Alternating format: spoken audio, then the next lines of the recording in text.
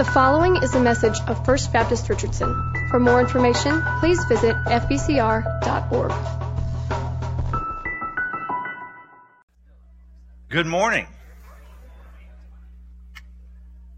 You didn't end up here by accident this morning. There is no way to have gone out in that wind and ended up anywhere in the world by accident. Thank you for being here. If you have your Bibles, go ahead and turn to Acts chapter 15. Acts 15. While you're turning there, thank you so much for being here, for braving the cold, putting on 7 layers of everything you own just to get outside, running your water so that the pipes weren't frozen when you got back, buying your dog a jacket.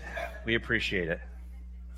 Those of you in Worship East, welcome. Those of you who are in our traditional service, welcome to you. And those of you worshiping with us online, we welcome you as well. If you were here last week, you know this, but if not, we are working through our Well Bible studies together. On Sunday mornings, we're talking about, and I'll be preaching from one of those passages or the verses around them each week. And if you're not familiar with the Well, it's basically 5 different chapters of the Bible that we read together each week. We think about, pray about, and then we discuss when we come together. And that's what we're doing in this Bible series. Last week we were in Acts chapter 14. This week, Acts chapter 15. So if you have your Bibles, Acts chapter 15, beginning in verse 22, goes like this. Then the apostles and the elders, with the consent of the whole church, decided to choose men from among their members and send them to Antioch with Paul and Barnabas. They sent Judas, called Barsabbas, and Silas, leaders among the brothers, with the following letter. The brothers, both the apostles and the elders, to the believers of the Gentile origin in Antioch and Syria and Cilicia, greetings. Since we have heard that certain persons who have gone out from us, though with no instructions from us, have said things to disturb you and have unsettled your minds, we have decided unanimously to choose representatives and to send them to you along with our beloved Barnabas and Paul, who have risked their lives for the sake of our Lord Jesus Christ. We have therefore sent Judas and Silas, who themselves will tell you the same things by word of mouth, for it seemed good to the Holy Spirit and us to impose upon you no further burden than these essentials, that you abstain from what has been sacrificed to idols, and from blood, and from what is strangled, and from fornication. If you keep yourselves free from these things, you will do well. Farewell. So they were sent off and went down to Antioch. When they gathered the congregation together, they delivered the letter. When its members read it, they rejoiced at the exhortation. Judas and Silas, who were themselves prophets, said much to encourage and strengthen the believers. And after they had been there for some time, they were sent off by the believers in peace to those who had sent them. But Paul and Barnabas remained in Antioch, and there with many others they taught and proclaimed the word of the Lord. I'm going to be really honest with you. The book of Acts is difficult for me, and it's difficult because there's a lot of stuff going on in these stories, and they're kind of long stories of things that are happening. If you just hop into this passage, it's not very clear what's going on. So we need to give it some context here. The context is this. So last week we talked about how Paul and Barnabas were on a missionary journey, Paul's first missionary journey. And we talked about the fact that it went a little rough, kind of a sideways start to that trip. But that was the first of 3 for Paul, and after he has a rough start, he actually has some success and things go well. And Paul and Barnabas end up retracing their steps all the way back to Antioch in Syria, their home church, the church where they pastored together for over a year, the church that sent them out as missionaries. And they went back to this church, and when they got there, they stayed. They told everyone about their mission trip, and then they just stayed there. In Acts chapter 15, the beginning of that story, it takes place sometime after that event. Sometime after they had gone back and moved back to their home church. We don't know exactly how long. But sometime after, Paul and Barnabas are there, and some men from Jerusalem who are also believers show up at the church there in Antioch. And they begin telling the Gentiles, you know, you're not really saved. I've come to understand that you think you're one of us, and you're not.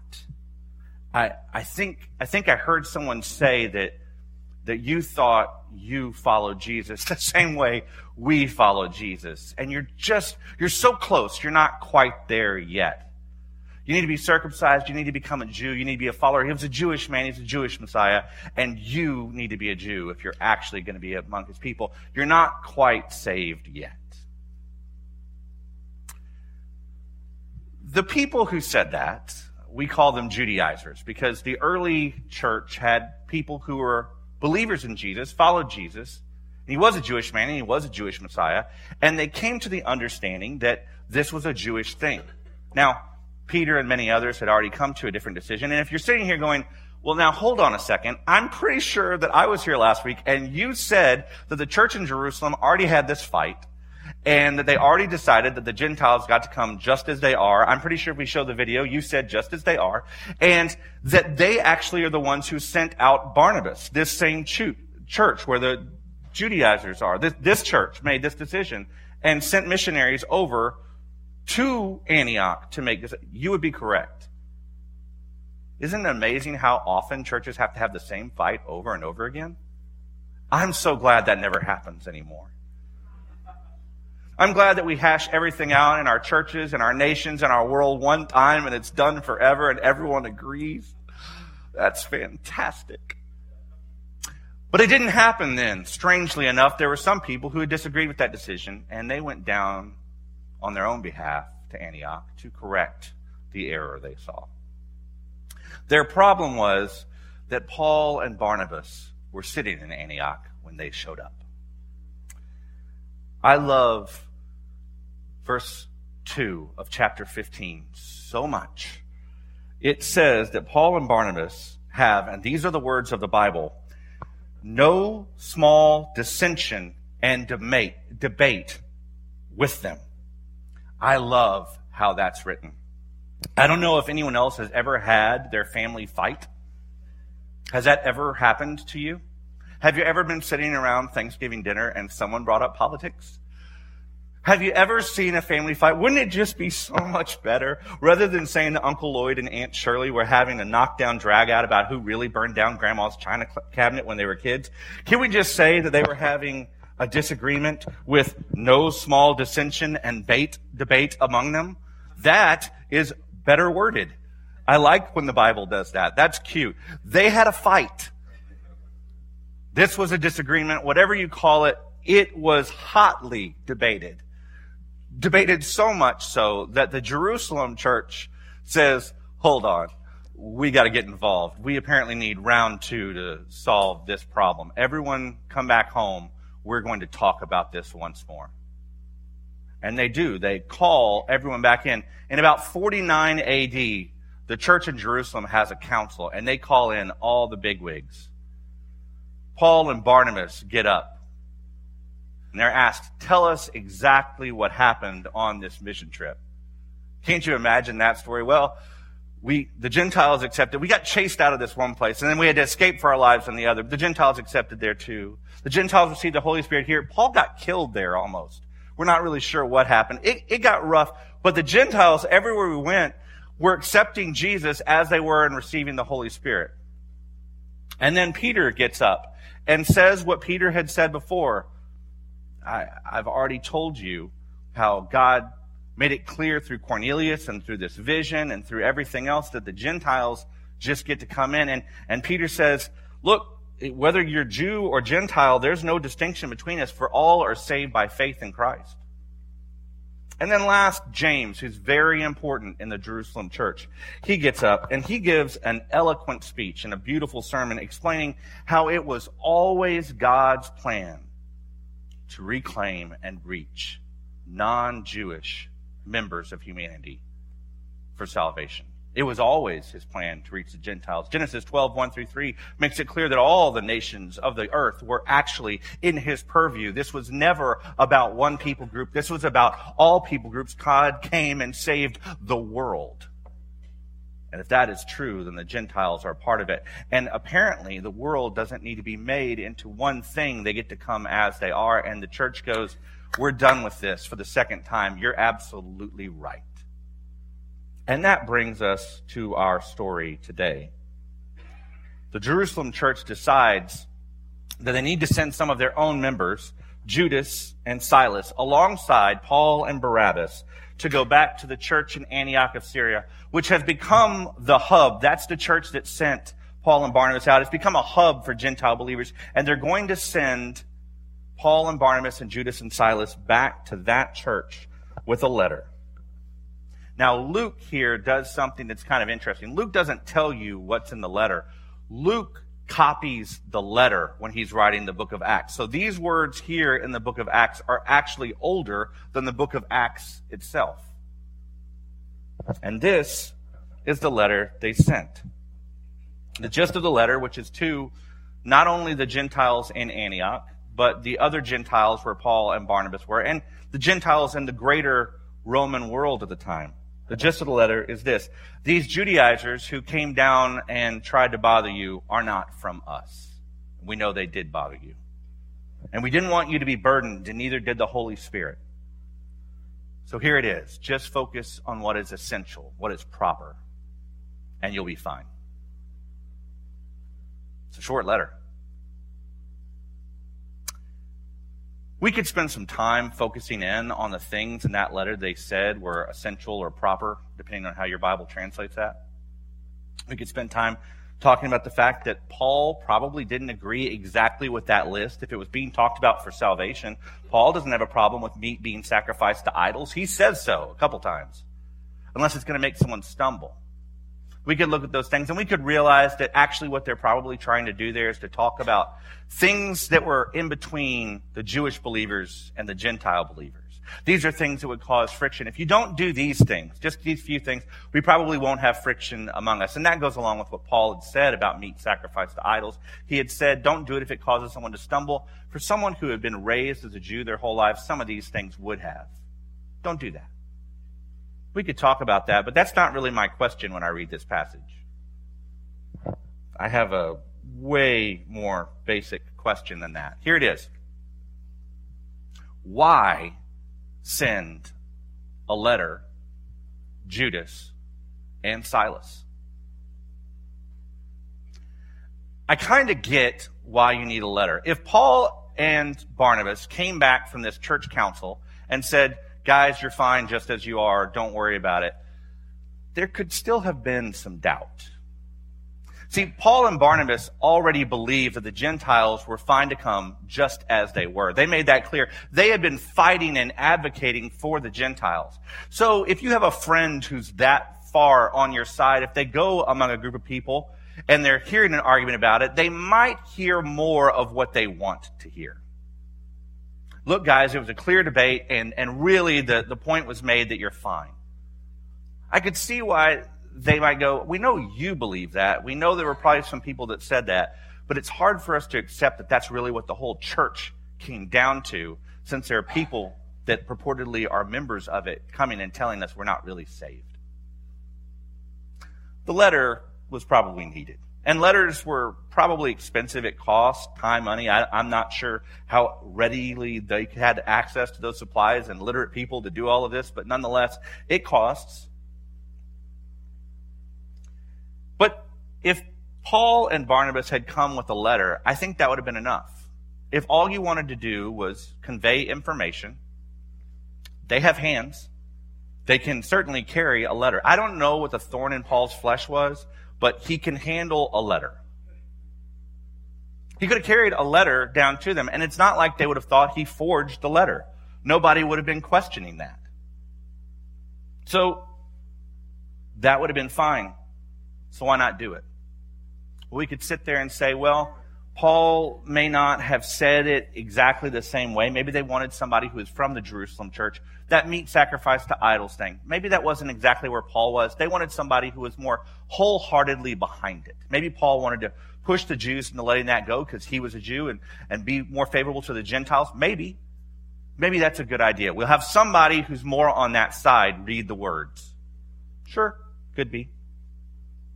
But that's not what the letter says. The letter says that the church in Jerusalem sent their own members, Judas and Silas, to tell the Gentile believers this information with their own mouths.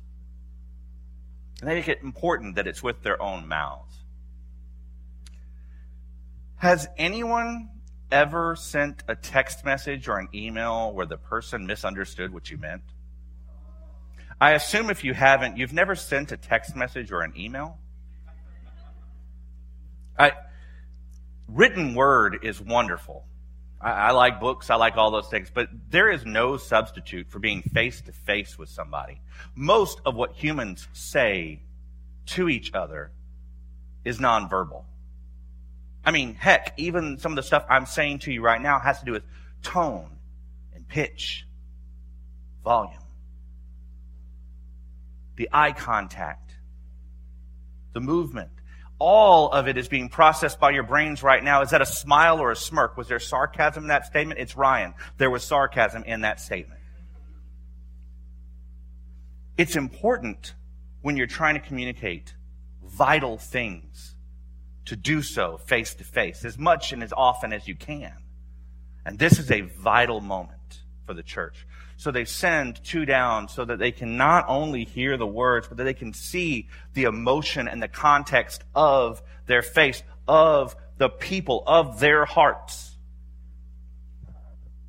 And as a result, the letter and the words from Judas and Silas all have the exact same effect. Look at verse 31.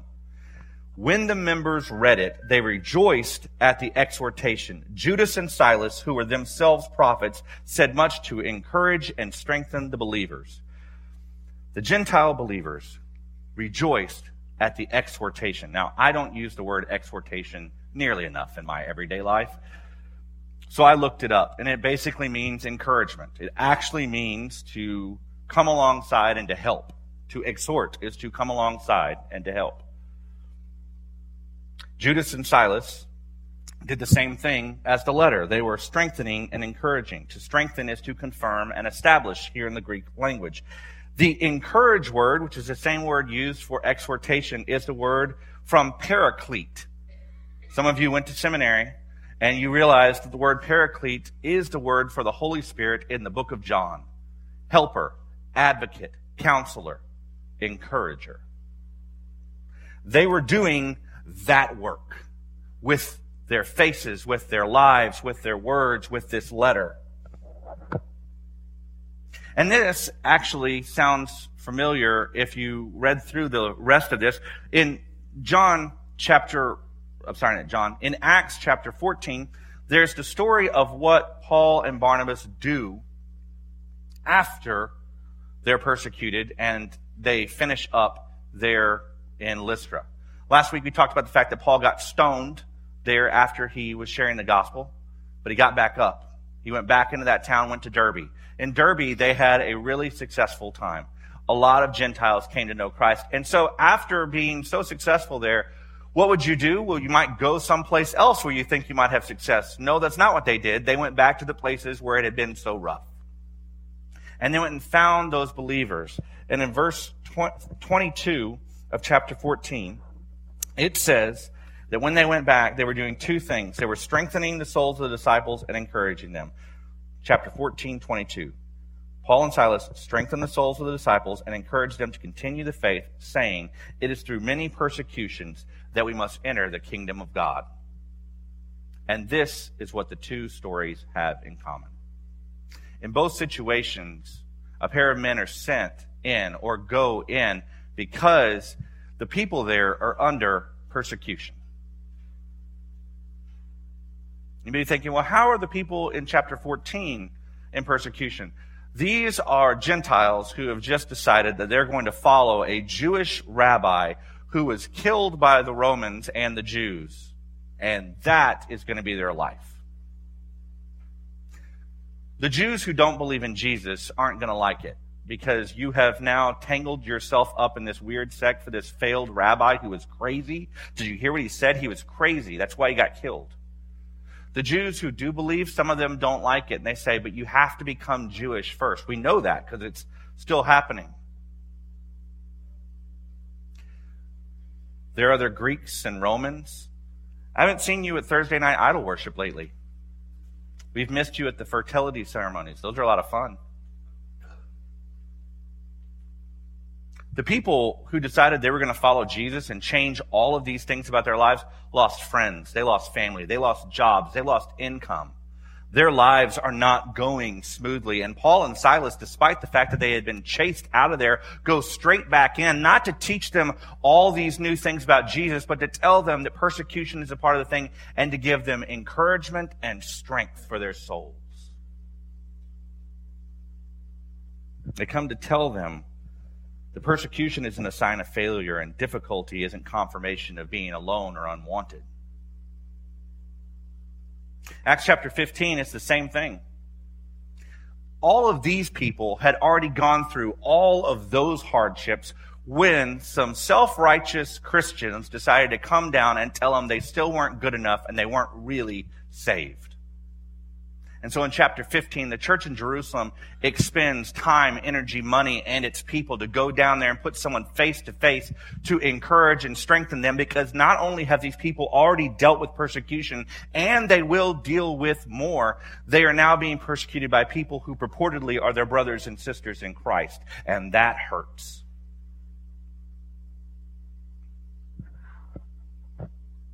How important did that church, did those people believe it was to encourage their brothers and sisters in Christ when they were down? Well, to write it down in that letter probably wasn't cheap and it wasn't easy, and then they sent it off. They sent it with their own people who went out to a place where Christians were already being beaten for saying these exact same things. And they traveled down a road with risk, so Judas and Silas thought it was worth risking their lives for. The Jerusalem church, by the way, because of this decision, has a much harder time reaching the Jews, which is, by the way, their mission. In other words, when the Jerusalem church stands with the Gentile church in Antioch, Syria, and the rest of the world, they make their own job harder, because now the Jews go, see, it's not really even a Jewish thing anymore. This is a separate religion. You're not even part of us. In order to stand with the Gentiles, they have to be willing to understand that while it's the right thing, it's going to make what they're trying to do much, much harder. They thought encouraging them was worth that. Paul and Barnabas go back in to encourage again and risk their lives again because they barely got out last time. It's pretty easy to be saved. That's a surrender thing. In case you thought there was one step you had to take, that's not true. You don't take any steps. You just stop. It's like a lifeguard jumping in to save you. Well, being a lifeguard's pretty dangerous. You jump in, someone starts elbowing you in the face because they're panicking, because they're drowning. The most important thing to do if you ever have a lifeguard jump in to save you is to stop doing things. That's what being saved is like. It's getting out of Jesus' way. That was his work. He's going to take care of it. But entering into the kingdom of God here in this world, the kingdom of God, which is defined in his prayer, that his will is done on earth as it is in heaven, that takes some work. And Paul and Barnabas say it's riddled with persecution to get there. That's a difficult thing, to be hope and exist where it seems hopeless, to be salt in blandness, light in darkness. That doesn't happen easily. And it's through persecutions that we enter into the kingdom of God. If you want to look more like Jesus, then that's the road that goes. Getting saved on that part's very easy. Living for him, not so much. And it's in those moments the church finds the tenacity to brave the elements and everything else in a cold world, to go out and to be encouragement to one another. Encouragement takes many forms. When I was thinking about this, I thought about the fact that it's MLK weekend and that sometimes it takes grand and life-changing forms for a man who's willing to die for his beliefs, for people who are persecuted in his nation, to stand up and declare that he had a dream and to cast a vision out there that the world simply could be different, that God actually could change lives so much for people that even hated each other to become one. That could happen. That was worth dying for. It sometimes takes grandiose moments, but it also takes very small things. I think about my mom and the letters she would write me and slip in my lunchbox for my track meets. The fact that she was there when things weren't going well in my life, but she was there and waiting at the last 100 meters of that mile relay that I hated, cheering me on, and has continued to cheer me on in each and every moment of life, in the good times and the bad. I think about those small notes. I think about her presence there when I couldn't hear her, but I knew she was there somewhere. I think about a guy named Edward Dake who rode with me on that bike out hunger ride that I talked about several times over. Edward could ride, had ridden the actual length of the United States. That guy's crazy. That guy would go up behind me when I'm struggling to ride my little 40, 50 miles, whatever I'm doing, and he would just put his hand in the small of my back and keep pedaling, making it just a little bit easier for me, talking to me and encouraging me the whole time, aware of the fact, man, this is a hard hill. I agree. We're going to do it together. We're going to make it.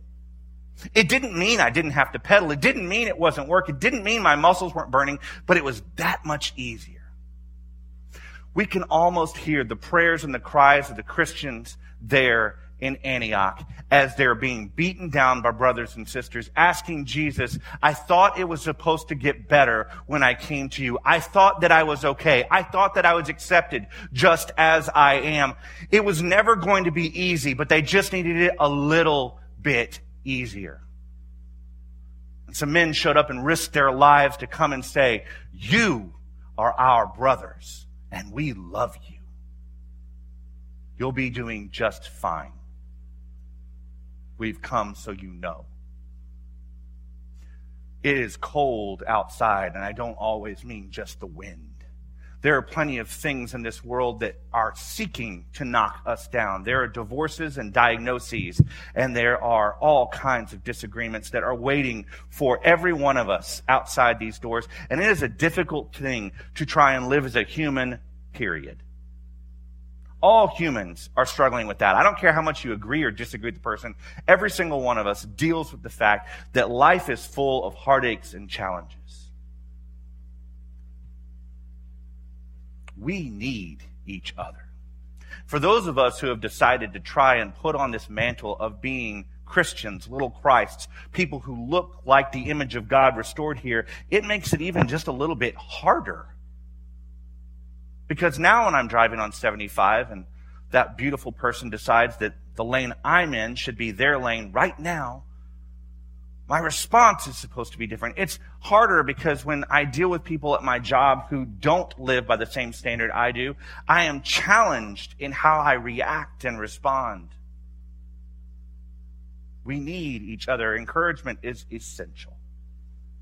There's an African proverb that says, alone we go fast, together we go far. May you be people today of encouragement who help others to go far. May you, who are struggling with things, come and find in this place people who want to invest in you with their lives, who are willing to make their lives just a little bit harder to make yours just a little bit easier. May we be a church that recognizes that there are bad things and we can't fix all of them. I wish I could get rid of cancer in this world. I really do. I would like it gone. No one should have to face that. And there is often nothing I can do to make that go away, but you don't have to go through things alone. Depression is a disease and it is awful, and you don't have to go through that alone. Anxiety is real and it is tragic, and you don't have to go through that alone. In this place, you don't have to go through anything alone anymore. We are one. He said so. You come as you are. In this place today, know that you are not alone. Let's pray. Gracious God, we pray that you would make us people that stand together despite whatever circumstance, despite the cost for ourselves. We would commit and be there for one another. And in this place today, if we're someone who's struggling, may we just come down during this offering time, during this prayer time. May we come down, God, and just accept the fact that we need to talk to someone about it. If we're struggling, let's be open about that. Will we find brothers and sisters of encouragement here? If we're sitting in here today, God, and we know we have those around us who are going through heartache, they are going through tragedies, they're just trying to change things in their life, make things better. They're trying to be more a follower of you this year than last year. And It's a struggle. May we be the people who proactively go to them and bring grace and truth and mercy to them. May they know they're not alone. This week, God, as we go out and we try to act and be more like you, we pray that you would encourage us. The Holy Spirit, the encourager, would come in and lift us up, that we can pour that out on others. We thank you, God, for these men who are willing to risk their lives to tell people just like us that they get in just as they are. We thank you so much. We ask all this in your name, Jesus. Amen.